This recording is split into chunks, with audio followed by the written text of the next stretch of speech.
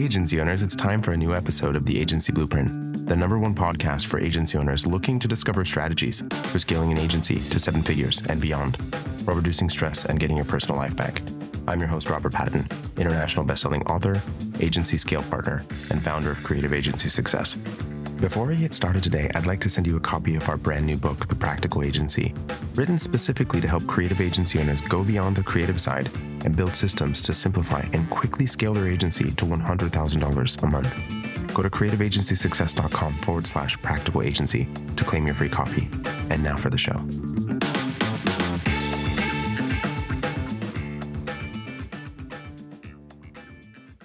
All right.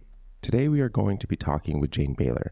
Jane is the Smart Connector, a passionate serial entrepreneur whose career began in the exciting world of London media and entertainment.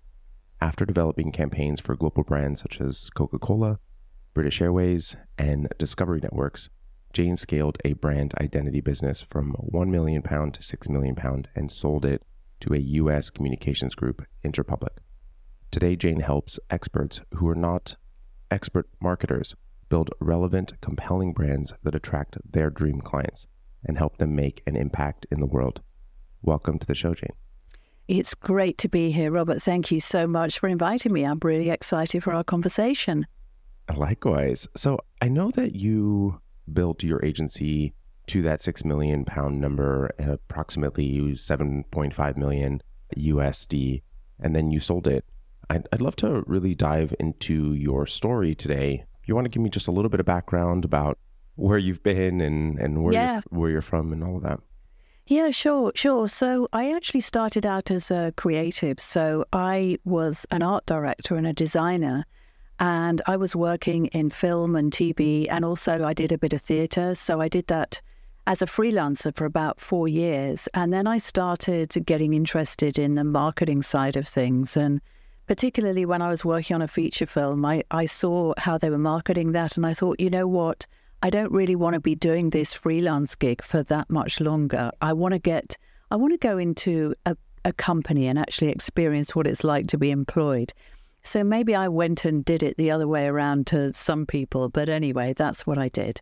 So I ended up working, first of all, for a publishing company for a few months. Then I kind of jumped ship into a television facilities company, an editing company. And very quickly from there, I moved into a global advertising agency called Young and Rubicam. I just needed to kind of get a little bit of experience under my belt. But obviously, I already had a lot of connections in London media and entertainment. I had that background where I'd done quite a lot of interesting creative work with some interesting people. And that really helped me jump ship quite quickly. So I ended up in this advertising agency, big global advertising agency, and it was a fantastic experience. I actually really loved it. I just came at the right time. But what actually happened is they lost about 4 accounts in succession. And like many people, the agency world can be a little bit unstable.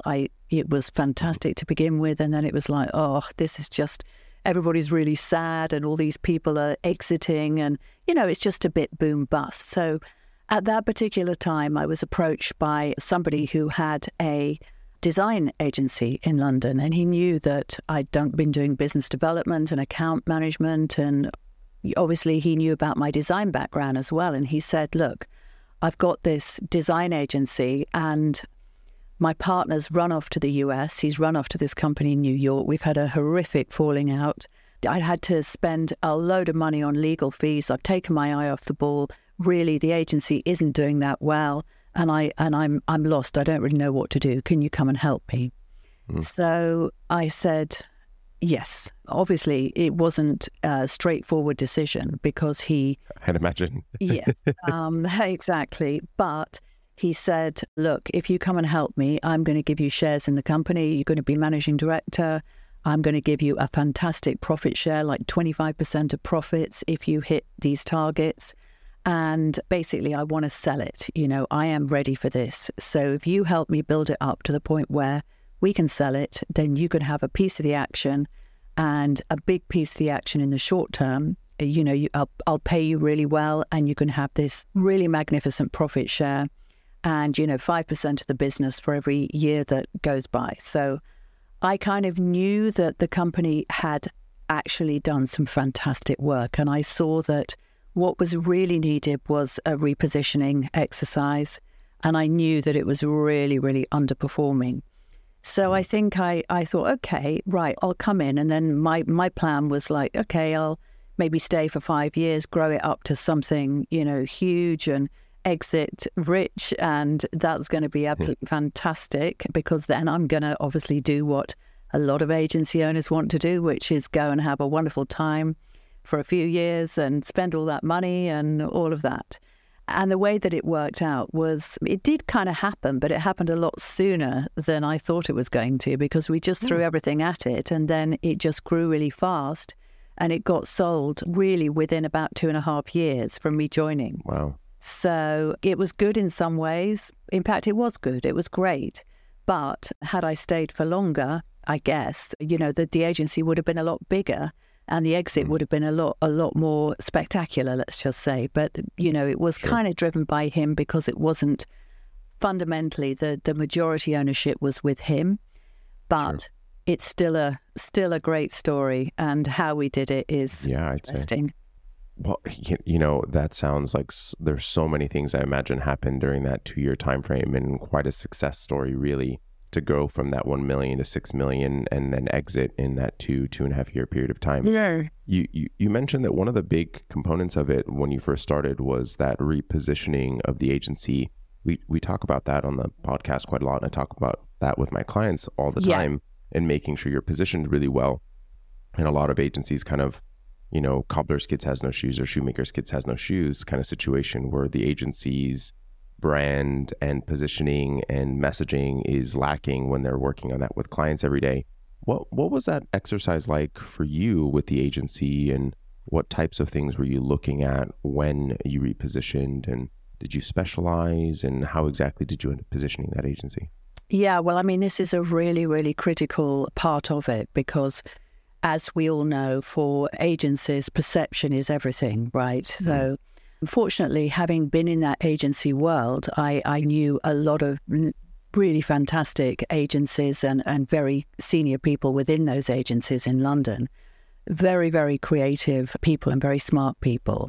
And I remember asking one of the most creative agencies in London, or at least that was the perception at the time. And I was talking to them, and I said, look, why is it? How do you manage to be these people that everybody thinks you are just so cool and so creative? I said, how do you manage to do that? And they said, well, you know what? We work for a lot of different brands. We have a lot of different clients, but we just really focus on, we promote the ones that are the really cool ones. So probably that's about 1 or 2 of our clients out of every 20, let's just say. We do all the other work, but we just keep quiet about it, you see, and we just throw everything at these particular brands. And of course, the brands that you work with and the campaigns that you do in agencies, they are, obviously, that's where the reputation comes from.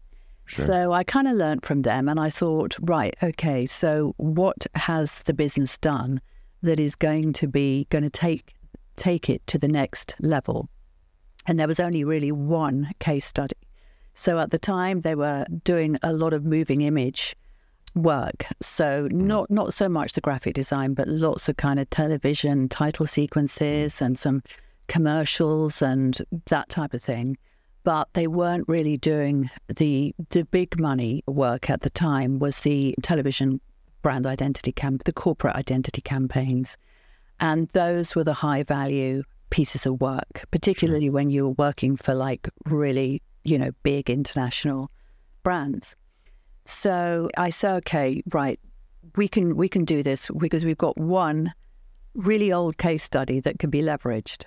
So we're just going to talk about this. We're just going to talk about television corporate identity and just position ourselves in that particular niche as specialists in this area, and refer to this one really old case study for social proof. And yeah, of course. Yeah, to cut a long story short, that just going on and on and on about this work really had the impact. I mean, there were other things that we did as well, but that was the thing. It was what we talked about, and we talked about it a lot.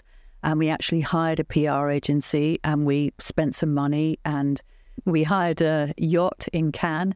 That was fairly pivotal. So we went and you showed off at the Cannes Television Film Festival and things like that. And we showed up in the right places and talked to the right people and got the right people on the boat. And, so it was like a row of dominoes, really. We just had to kind of knock them all down in order to get to the prize. So you have mentioned a couple of pieces that I think are really important. It sounded like you guys decided to go enterprise, brands-oriented size in the direction you went. One of the things that I talk about with clients all the time that sounds like you guys recognized and that you recognized is that muddied kind of situation, right? Where the other agency was advising you of like, hey, you're going to pick the one or two out of the 20 that you're working on. And what I see happen on loads of agency sites is that you're not really sure exactly what they do, because everything under the sun is actually listed on their site, either in actual physically just bullet pointed of every single thing that they've worked on. And then in the case studies as well, it's like, well, what actually do you guys do? And it's very difficult for someone landing on the website to figure that out. The case study that you built upon, it sounded like you really leveraged PR, which is incredibly vital in my opinion. I was curious to know whether the case study that you did leverage at the very beginning, whether it had a lot of numbers behind it, reach for that campaign, what kind of revenue it brought in, how much lift it had for the brand, what kind of metrics were you able to actually put forth, and was that important for that yeah, case study? So that actually wasn't really so important. It was actually for ITV, which is a very big company. It's the main commercial broadcaster here in the UK. So what we did, because it's the main rival to the BBC, which is obviously the state broadcaster. So I suppose a bit like PBS in the US, right? So ITV was a name that everybody knew. And I think because people knew that London was the centre of creative excellence, and they knew that ITV was the main commercial broadcaster here in the UK, and a very, very big name and a very powerful organisation, it enabled us to really go after the number one commercial broadcasters in every country in Europe. And that's basically what we did. So it was really more that we were leveraging their brand and their reputation. And so really the metrics didn't come into it, because I think that was enough really at the time. People were just, I don't know, it was just, that was good enough to get us through the door.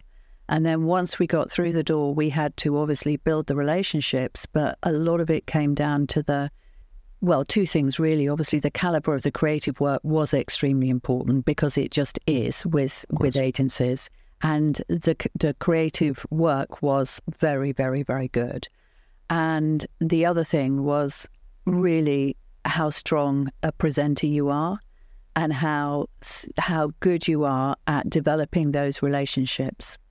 And we were good at both. So you have to be good at both, because some of these projects, they were usually between, say, 250 to $1 million once you actually landed one of these projects. So they were quite, decent sized, substantial projects. And you don't really, you can't really win that type of work unless you've really got your act together, let's just say. Sure.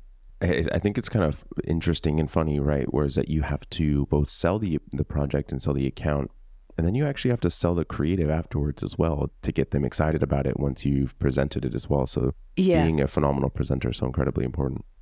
Yeah, it's not easy to sell creative work. It really isn't.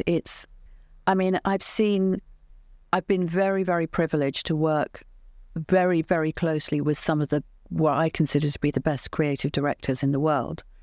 I've seen them up close do their stuff, and it's pure showmanship. That's all I can say. I mean, it really is. It is a performance, definitely.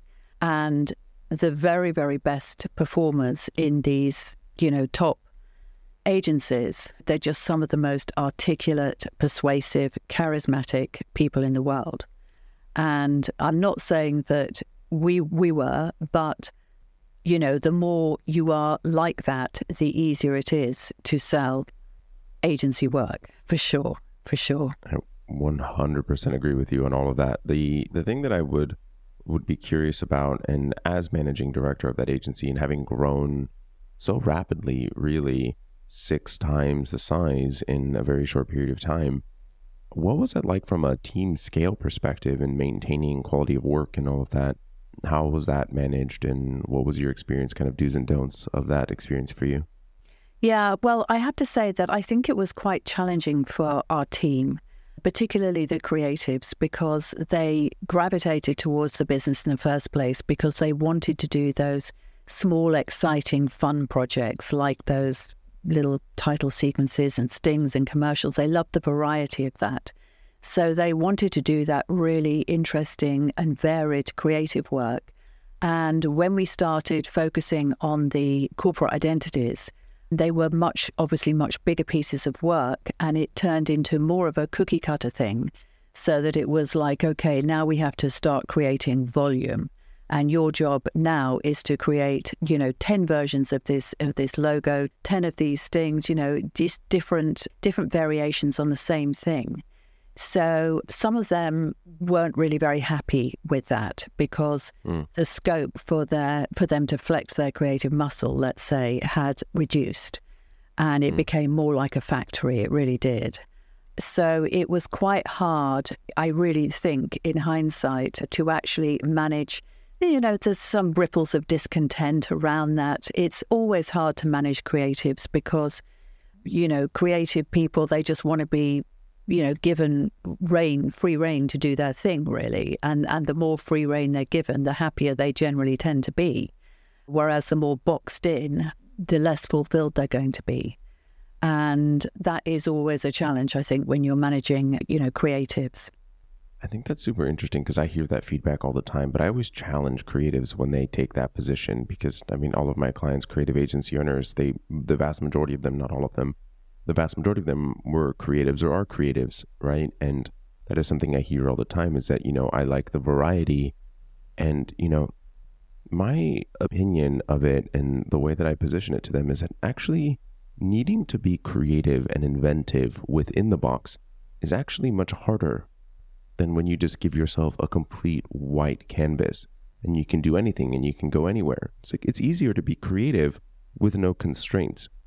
There's also the other side of it too, right? Where you can have too much rope and it can be a bit of a problem on the creative end as well. But I think largely the more that you are in that box, the more that you have to be creative within a specified space is where really your creativity can shine.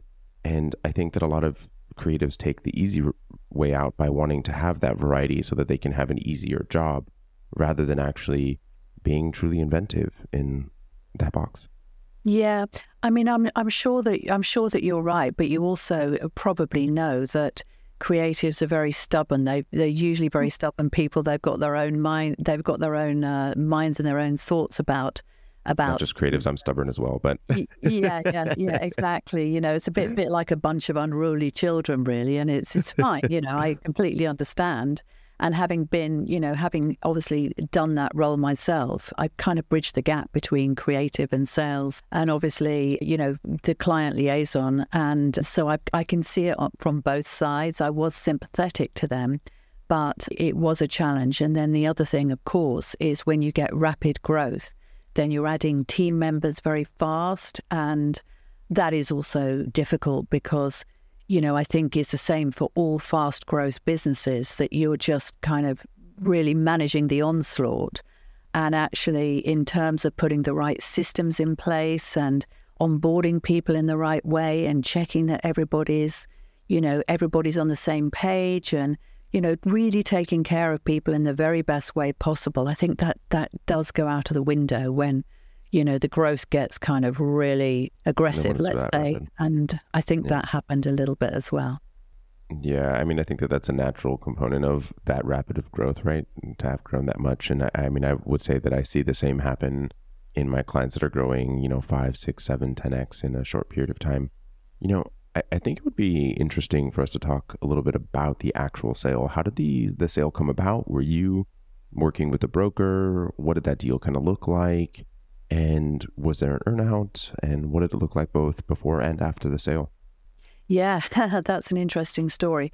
And of course, I've always got to be careful what I say because, when you sign these NDAs, well, I wouldn't want to get on the wrong side of their legal team, let's just say. But anyway, okay. Yeah. So really, the guy that brought me in was obviously the main creative director as well as the CEO of the business. He didn't want to have anything to do with actually managing the sale, any of the business side of things. He just wanted to really get on with the work, lead the team, lead the creative project. So that was what he did. And I was the person that was tasked with liaising with everybody, which meant the business broker. We also had a consultancy that we were working alongside that was doing a lot of the numbers stuff.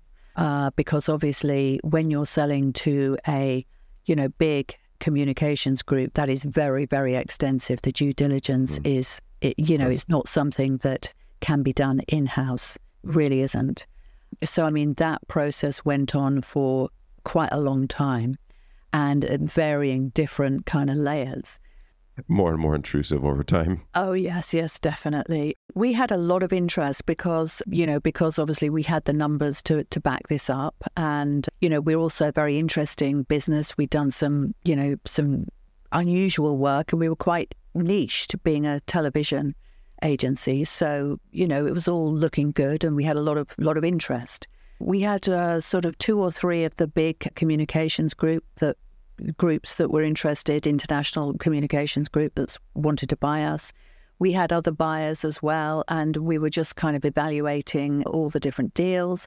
And in the end, well, it was obviously my CEO's decision to go with Interpublic, not because they actually offered us the most money, because they didn't, but because he felt that we would be in safe hands, because he felt that, the company, they obviously had a lot of creative agencies already. So it wasn't just a financial purchase. They were looking to position us within the group. And I think he felt that that was the right decision at the time. So basically, we had a big cash payout. We had some of it was in shares. But I saw other companies at the time sell out to, sort of tech businesses, and they were paid in shares, which kind of looked fantastic on paper. But actually, when the bubble burst, then it wasn't looking so good, and they basically disposed of their company for nothing. So, we didn't want to do that. So it was basically a cash transaction, a lot of money, millions changed hands, which was fantastic. And, I will always treasure those memories of actually signing those share certificates and all the champagne and that was just amazing. So anyway, that was all the happy bit. And then after that, we were on an earn out. So at that point, I was like, do you know what? I honestly didn't think that my boss was interested, because I think he really decided at that point, you know what, I'm set up for the rest of my life. I want to retire. He always talked about going to, sculpt in his shed and things like that at the bottom of the garden. And I thought, well, I can't really do this. I can't carry him, but, we'll do our best. But, we have been given these very, very, very aggressive targets, and it was everybody else that was bought out by the company had the same. And we had to go and have these meetings, which we had to fund. So we were all expected to go and, meet with other agencies in other parts of Europe. So, once a month or whatever, we had to, get on a plane and go to Oslo or go to Rome. And, just the whole thing was like team bonding. But also the idea was to kind of, create business together. And it didn't really work, to be fair, because everybody was on such an aggressive earnout that nobody wanted to give any business to anybody else. It didn't even matter if it was the same kind of business that they did, but we didn't do, if you know what I mean. We just needed every single bit of business in order to hit these targets. So that was a challenging, very, very challenging time. And I would say that, as I said, obviously I can't say too much, but actually managing the process of these mergers and acquisitions, it has to be done properly. And if it doesn't, and if you're just kind of instructed to go here and go there and do this and do that and make the money here and make the money there, which I feel, unfortunately, was more or less what was happening. It's an uncomfortable situation, I think, for a lot of people. So I don't really feel as though that process was ideal, let's just say. But it was very, very interesting. It was an interesting time. And all I can say is that I am thrilled to bits now not to have that responsibility, let's just say, and to be doing my own thing instead. So the structure of how you actually build the deal is so incredibly important. So if you're looking to sell your agency at the moment, make sure the way that you have the deal structured is actually going to well suit what you want to be doing next and where you are right now. Jane, your story is incredibly inspiring, and it's been such a treat to be able to speak with you. If listeners are interested in getting in touch with you, how can they find you? Well, I have my own podcast, which is called The Smart Connector. You're always very welcome to go over there and listen to my wonderful guests, including Robert, of course. And also they can visit my website, which is www.janebayler.com. And I'm on LinkedIn most days as well, so feel free to message me there. And thank you so much, Robert. This has been a really, really fun interview. Thank you so much for joining, and I'll make sure to include all of those links in the show notes, everybody. Thank you. Once again, thank you so much for carving out the time to hear what was shared on today's podcast. Now, chances are, if you're an agency owner listening to this podcast right now, then you may be feeling like this. Because I was finding myself constantly overworked within our business, constantly too busy with fulfillment or too busy with customer service needs. So I didn't have the time to go think about how am I going to close this person, or what I'm going to say to this person, or what am I going to do with this, or what's the next strategy I need to do. Now, of course, this podcast is here to help you with a lot of things, but at one episode per week, it's going to take a while for us to share everything you need specifically for your situation. So if you're really serious about committing to fixing the problems in your agency now so you can build a truly profitable business and get your life back, then I want to invite you to apply for the Agency Accelerator Program. I'm not so stressed during calls thinking, oh my gosh, I gotta sell, because if I don't sell, I don't make our numbers, and if I don't make our numbers, I can't pay our people. If I can't pay our people, then our business is down. This program is designed to help creative agency owners get to $1 million in revenue per year in 12 months or less. I typically charge one client a $3,000, anywhere from $2,000 to $3,000. Now I'm moving towards only $5,000 and up. And my latest client that I closed is a $10,000 client on a monthly retainer. We only accept about 20% of the agencies that apply to this program because we want to make sure that we only work with people who will commit the time, energy, and resources required to take what they learn in the program and use it to create an agency of their dreams. You've taught me and you've taught us how to build this within our company that if X happens, this happens, boom, boom, boom, boom, boom. It's so systematic that it's going to work for itself. That has given me the sense of oh, I know what the heck I'm talking about. I know what I'm good at. I know that I can deliver upon what I want to deliver. And I gained hell of a lot of confidence for sure. So if that's you, then I want to invite you to apply today. Just hit the link in the show notes to apply for the Agency Accelerator Program, or go to creativeagencysuccess.com/apply. Thanks, and I'll see you inside the program.